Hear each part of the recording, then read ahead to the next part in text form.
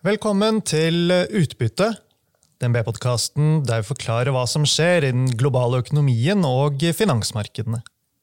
Jeg Marius Brun Haugen, og i denne episoden skal det handle om investeringer i helse. I urolige og usikre tider søker ofte investorer mot defensive sektorer, slik som helsesektoren anses for å være. Men det også store forskjeller innad i sektoren, så hva nå? Hva kan vi forvente av helsesektoren fremover, og hvilke selskaper vil klare seg best? Dette her var tema for et direktesendt webinar jeg holdt for DNB-kunder sammen med forvalter Benedikte Bakke og analytiker Geir Hiller Holum denne uken. Nå har vi gjort seansen tilgjengelig som podcast. Jeg håper du får med deg noen viktige poenger. God lytt, og takk for at du hører på Utbytte.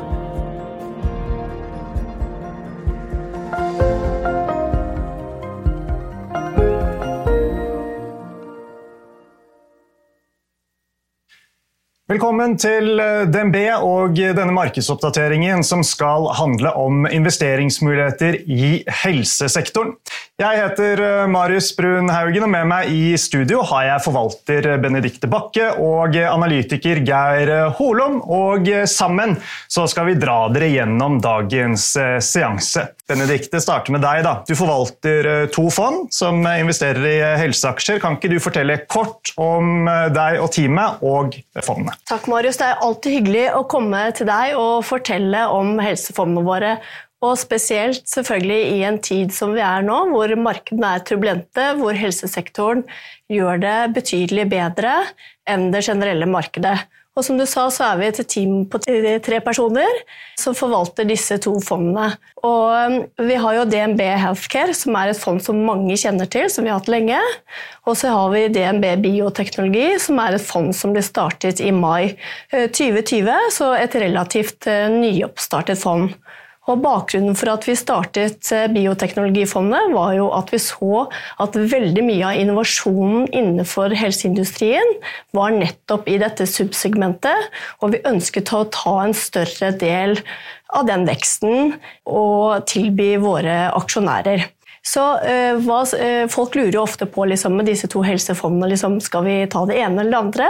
Og da jo vi litt sånn Ole Brumm, ja takk begge deler, fordi de har litt ulik investeringsprofil og litt ulik risiko. Så DNB Healthcare det investerer jo globalt i alle subsegmentene innenfor helse, og investerer hovedsakelig i store internasjonale selskaper. Mens DNB Bioteknologi et mye mer spisset fond, som investerer i høyinnovasjonsselskaper innen terapi, diagnostikk og vaksiner, og sånn sett også har en høyere risikoprofil, men har potensial for god avkastning over tid, som vi skal snakke mer om. Yes. Og Geir, du jo da analytiker, har fokus på de norske helseaksjene. Det betyr at da snakker vi mye typisk tidligfase, biotek, selskaper som jobber med å utvikle for eksempel da en ny kreftmedisin. Og det har jo vært utfordrende for flere av disse selskapene på børs hittil i år, når vi ser på avkastningen. Det helt riktig, Marius. Det jo, som du sier, de norske selskapene jo relativt tidlig fase biotek, og det klart usikre inntekter langt frem i tid. Akkurat nå ikke det hotteste, men samtidig så ser vi en del muligheter fremover, og turbulente tider åpner ofte opp for muligheter også, så det spennende tider. Ja, og dette her skal vi selvfølgelig prøve å touche innom på en best mulig måte i dag. Før vi kommer dit, så skal du sette oss litt mer inn i sakene fra ditt perspektiv, Benedikte. Ja, og da tenkte jeg først jeg skulle se litt på disse 2 fondene som vi har. Altså DNB Healthcare, som jeg sa, som investerer bredt i helseindustrien og store internasjonale selskaper, det har hatt en absolutt avkastning på 1,83% hittil i år, mens Biotek har hatt en absolutt avkastning på 2,93%, begge 2 foran referanseindeksen, og helsefondene har hatt en meravkastning på i underkant av 0,5%, mens bioteknologi har hatt en meravkastning på i underkant av 6,5%, som vi godt fornøyd med. Markedet generelt har gitt en avkastning på ca. 8% årlig, mens helsesektoren har gitt en avkastning på ca. 10% årlig. Og helsesektoren har også gitt den avkastningen med langt mindre svingninger enn det generelle markedet. Så over tid så gir jo dette en veldig god avkastning, og da ser man over en periode på 30 år at helsesektoren har gitt nesten dobbelt så høy avkastning som det generelle markedet med mindre svingninger. Hvis man ser for bioteknologisektoren, så har den gitt en høyere avkastning på 12%, men har langt større svingninger enn både det generelle markedet og helsesektoren generelt. Men tåler man å sitte på med disse svingningene, så får man også potensialet for en veldig høy avkastning og bedre avkastning, og da får man betalt for å være en langsiktig sparer. Så hva det egentlig som gjør at helse gjør det såpass godt over lang tid? Vi ser at helse gjør det ok når markedene går veldig bra. Da ser vi ofte at det andre sektorer og generelle markeder som gjør det noe bedre enn helsesektoren generelt. Men det spesielt i turbulente tider, som vi også har nå, at helsesektoren gjør det betydelig bedre enn det generelle markedet. Det så vi i perioden hvor det var renteoppganger i midten av 90-tallet. Vi så det når dotcom-perioden var, vi så det når vi hadde covid, og vi ser det også nå.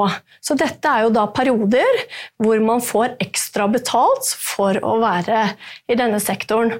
Og hvorfor det egentlig slik? Og det har noe med driverne til sektoren å gjøre.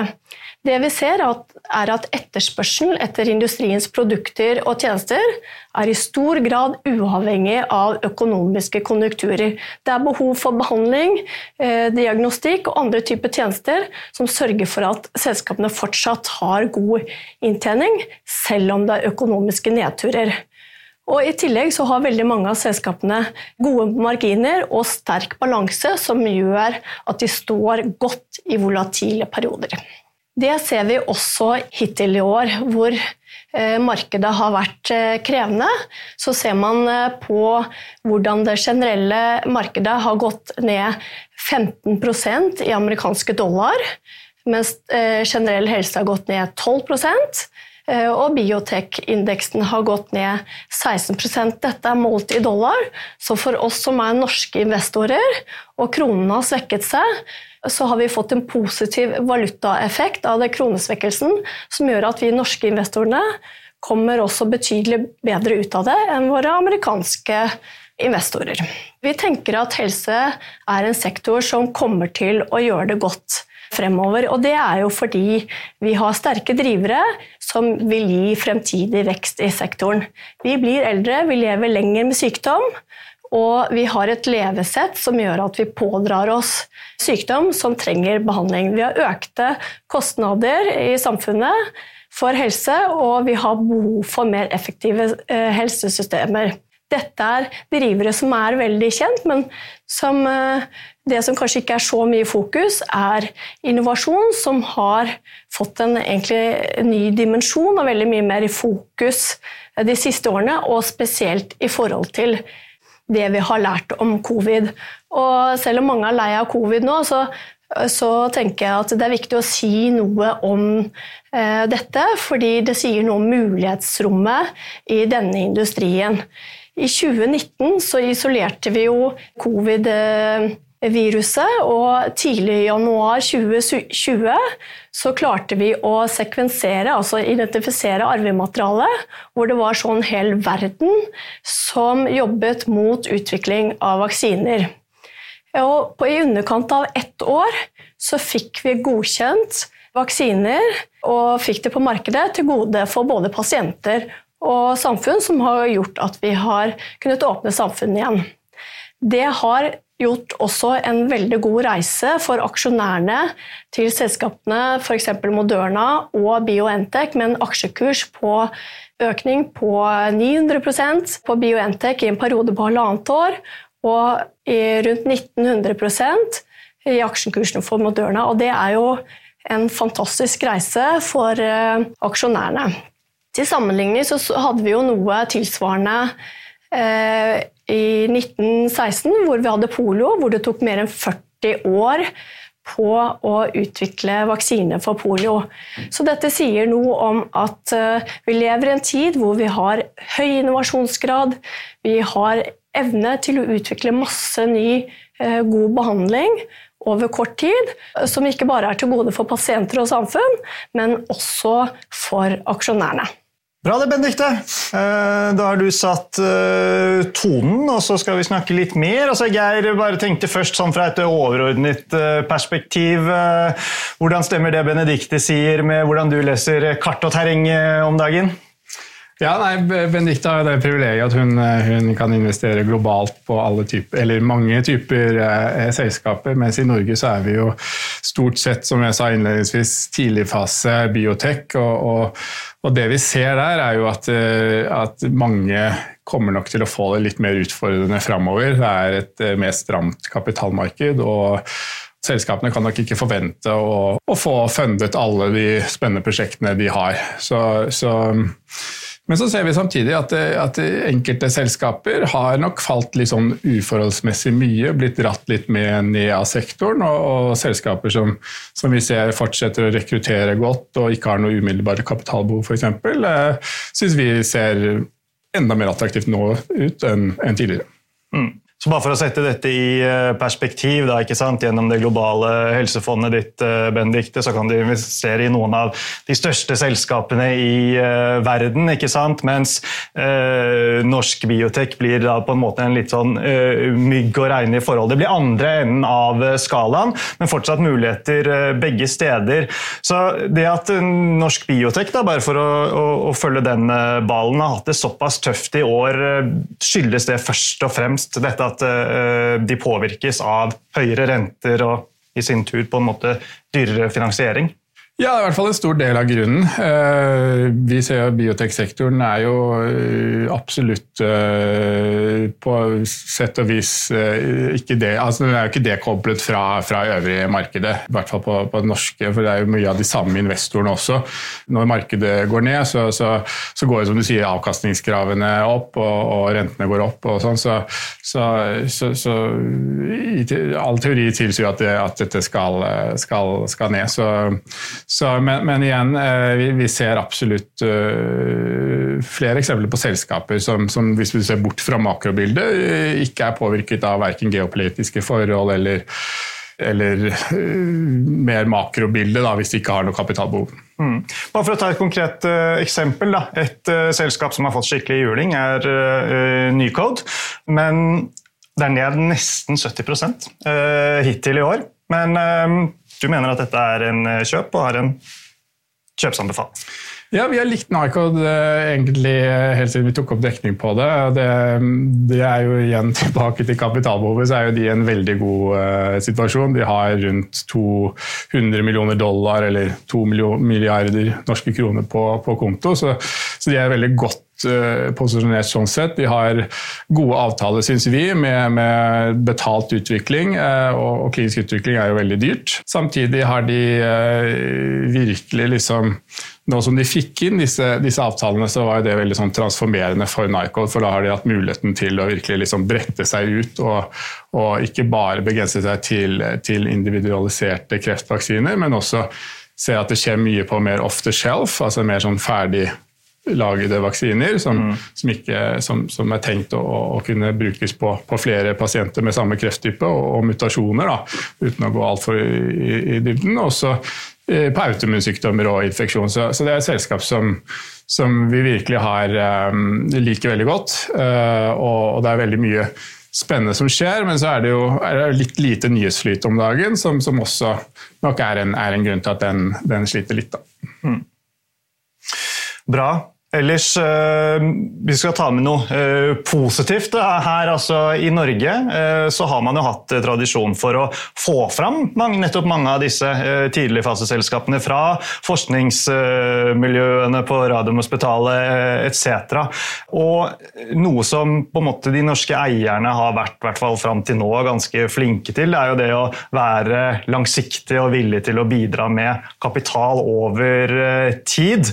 Og så lenge på en måte det fortsetter på det sporet, så burde jo det telle positivt da, for den langsiktige verdiskapningen også her. Absolutt. Vi har jo flere selskaper hvor vi ser gode eksempler på det du nettopp sier nå, at det eiere som backer opp over tid, og de selskapene skiller seg jo selvfølgelig. Men det betyr selvfølgelig ikke at ikke det blir tøft også for disse i perioder.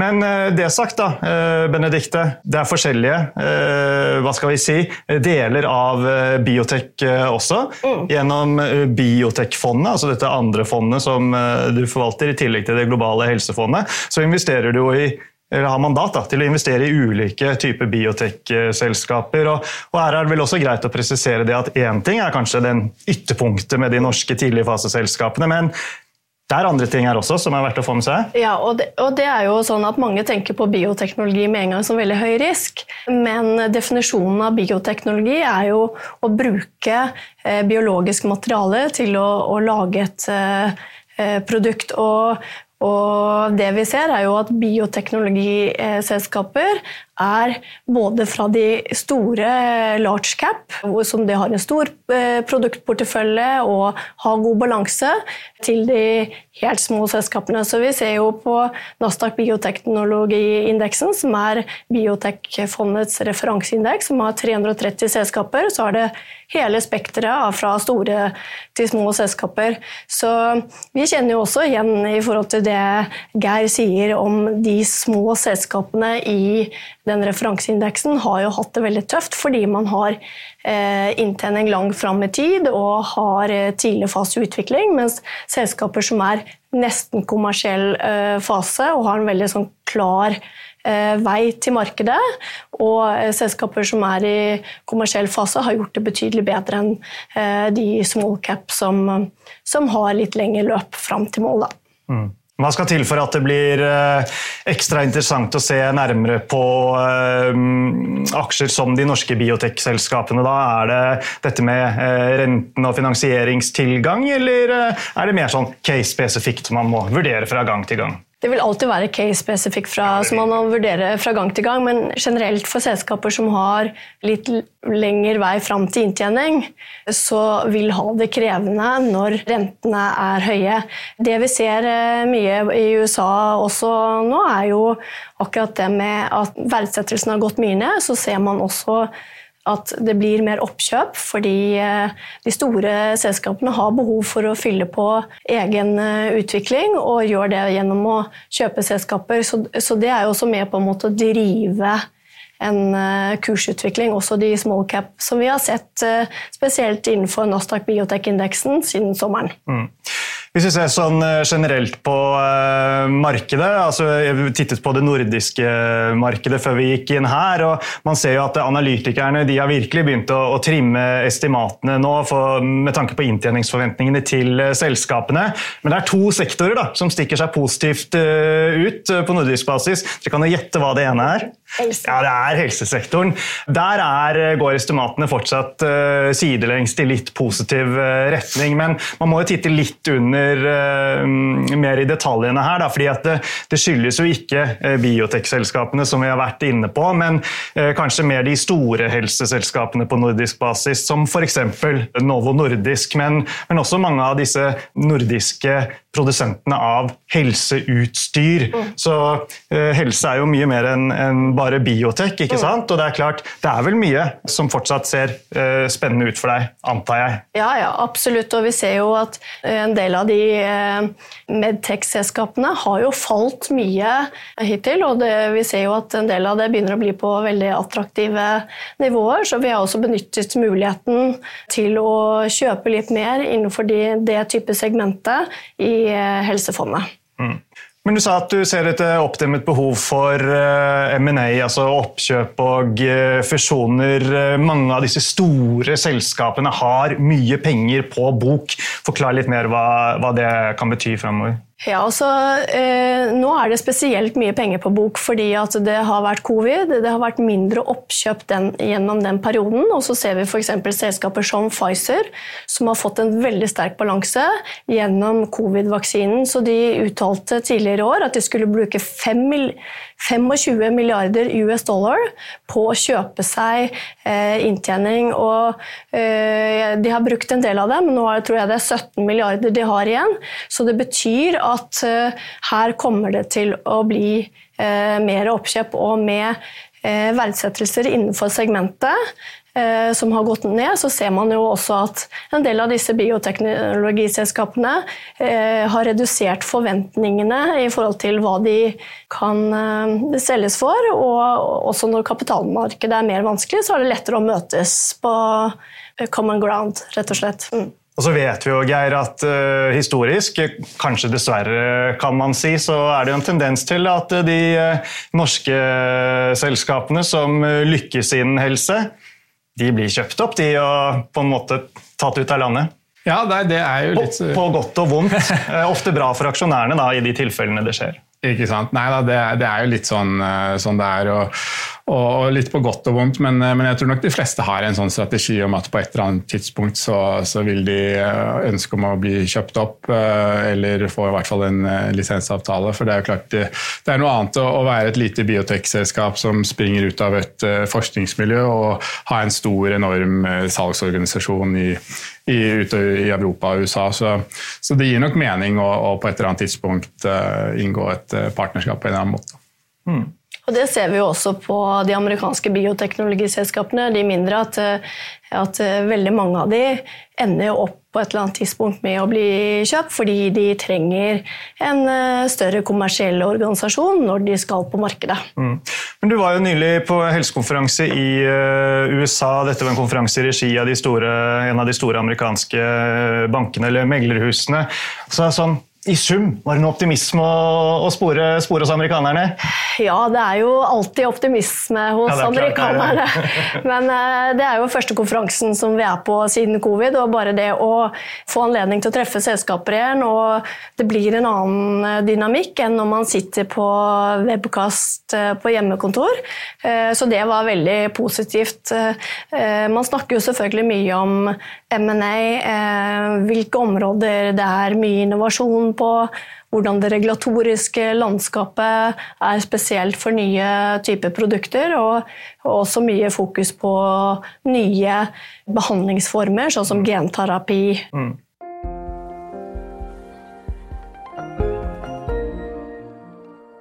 Ja, du har jo sagt at helse har vist seg historisk da, og gjøre det bedre enn markedet i usikre tider, så er det flere som lurer på om du har noe eksempel til oss da, på konkret case. Ja, jeg kan jo i hvert fall snakke først om ett case som vi har i bioteknologifondet, og det er et amerikansk bioteknologiselskap. Det har en markedsverdi på i overkant av 2 milliarder US dollar, så ganske lite på Nasdaq-indeksen. Hovedproduktet deres er innenfor en sjelden form for epilepsi. Epilepsi og nevrologiske sykdommer har en høy strategisk verdi hos mange av de store internasjonale selskapene. Vi hadde et selskap tidligere i bioteknologiporteføljen som het Zogenix, som ble kjøpt av UCB med en premium på i overkant av 60% tidligere. Så dette er et område vi kjenner godt. Vi gikk inn i selskapet da de leverte gode data for fase 2B. Da følte vi at vi hadde en god klinisk validering og hadde en god tro på at dette kunne gå hele veien til markedet. I tillegg så har hovedproduktet en sånn orphan drug status, som betyr at de får en markedseksklusivitet på 10 år i Europa og 7 år i USA etter at de kommer på markedet, og det betyr jo selvfølgelig mye. I tillegg så er epilepsi et område som er sikret tilgang hos betalerne, altså helseforsikringene, fordi det er en beskyttet klasse for de som har god anfallseffekt, kan man si. I tillegg så har det en veldig god pipeline, og hovedproduktet har en blockbuster-potensial, som betyr at de kan selge for mer enn 1 milliard US dollar, så dette er et selskap vi har vært i ganske lenge, og vi kommer til å sitte i det, for det er et selskap vi tror kommer til å gjøre det godt også i tiden fremover. Så har du et eksempel til oss, så jeg foreslår du bare tar det med en gang. Jeg kan ta det. Dette er et selskap som heter Horizon Therapeutics, som er et biofarmaselskap som fokuserer på sjeldne sykdommer. Dette et selskap vi har i begge fond, og det har en større produktportefølje, men det har hovedproduktet deres, Tepezza, innenfor en sjelden øyesykdom. Som dere vil se hvis dere ser på aksjekursen, så har den trukket seg en del tilbake hittil i år. Og bakgrunnen for det fordi at dette hovedproduktet leverte en svakere resultater enn markedet forventet ved siste kvartalsrapportering i hovedsak. Og det mener vi forbigående, så vi mener at dette et case som kommer til å levere godt fremover, og vi har sånn sett benyttet det at aksjekursen har trukket seg tilbake til å kjøpe flere aksjer i begge fondene. Så det vi optimistiske til. I tillegg så har selskapet en veldig sterk balanse, og det har en god vekst fremover, og vi mener at dette veldig lavt verdsatt i forhold til det underliggende verdiene som ligger i selskapet. Det enkelte faktorer som eller dere vektlegger på en måte tyngre enn annet når dere investerer nå? Altså, jeg tenker på faktorer som verdi, vekst, utbytte, etc. Det noe sånt som skiller seg veldig ut? Det jo litt sånn ulikt for de to ulike fondene. For du kan si at på helsefondet så ser vi jo mye mer på verdivurderingene basert på modeller enn det vi gjør på bioteknologifondet. For hvis man ser på multipler på bioteknologifondet, så har ikke det så mye å si, fordi en del av inntjeningen ligger frem i tid, så da får du for eksempel en veldig, veldig høy PE som gir ingen mening. Så på helsefondet så det jo mye du kan si kvantitative modeller og fundamentalanalysemodeller, og bioteknologifondet så det fundamentalanalyse, men da det jo mye mer sånn å forstå teknologiplattformen, veien til markedet, kliniske data, hvilke milepæler fremover det som kan gi en løft i aksjekursen, og selvfølgelig kapitalen og balansen. Ja. Så det var veldig... Vi går ikke mer ned i grøten enn det for i dag, men jeg tenkte vi kan runde av med deg, Geir. Vi må jo få ett case til, og en annen aksje du liker, som jeg tror kanskje en del av seerne våre kjenner fra før, det Ultimovacs. Også den har fått nedfart på børsen hittil i år, altså ned i overkant av 40%. Så hva det som skal trigge en reprising av denne aksjen? Ja, det som du sier, Marius, den har medfart og uforholdsmessig mye, mener vi. Det jo også et selskap som har veldig bra kapitalsituasjon, tett opp under 500 millioner kroner ved siste kvartal, og har da en sånn runway til H124, så den kapitalen skal jo rekke da godt over neste halvår, altså H123, hvor det blir en veldig spennende halvår for Ultimovacs, for da venter vi avlesning i fase 2-studier, som sånn som vi ser det, veldig godt designede studier, hvor de har også vært veldig flinke til å rekruttere til, så det kan jo nok bli et veldig, veldig spennende år. Så resultatene fra disse studiene, det de på en måte neste sånn type store potensielle triggerne? Absolutt, det sånn som viser det veldig store potensielle triggere, med selvfølgelig en forbehold at dataene blir så gode som vi håper og tror, gitt de tidligere dataene vi har sett, men vi tror at det kan virkelig sette fart på en partnerskap i Ultimovacs etterpå, og det har jo selskapet også vært litt åpne med, at de vil se på sånne såkalte business development-muligheter i etterkant av dette, så det jo fortsatt et lite stykke igjen til H123, men i biotech-tid så jo det relativt near term, da. Så det blir et veldig spennende Ultimovacs. Bra. Vi får ta med et spørsmål som kom inn her på tampen, en som lurer på hvorfor ikke dere har noe investering i Novo Nordisk. Ja, det et spørsmål som vi får ganske ofte, og vi synes Novo Nordisk et kjempebra selskap, men det jo liksom du nevnte innledningsvis, både du, Marius og Geir, at vi har muligheten til å investere globalt, sånn at vi har valgt å investere i konkurrenten Eli Lilly, fordi vi mener at potensialet for vekst større der. Enkelt og greit. Ja, enkelt og greit. Så bra. Med det så vi kommet til veis ende for i dag, så det gjenstår det bare å si tusen takk til dere begge igjen for at dere var med, og tusen takk til alle dere som fulgte sendingen der ute.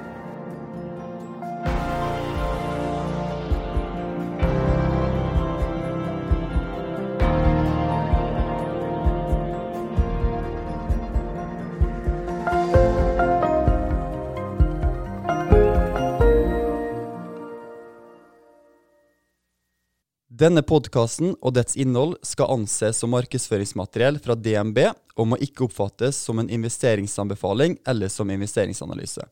Innholdet skal heller ikke anses for å være investeringsrådgivning tilpasset den enkelte kundes behov.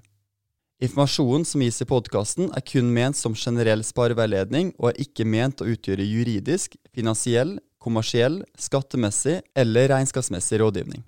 DNB tar intet ansvar for direkte eller indirekte tap eller kostnader som måtte oppstå ved bruk av informasjon i denne podcasten. For mer informasjon og full disclaimer, vennligst se vår webside dnb.no/disclaimer.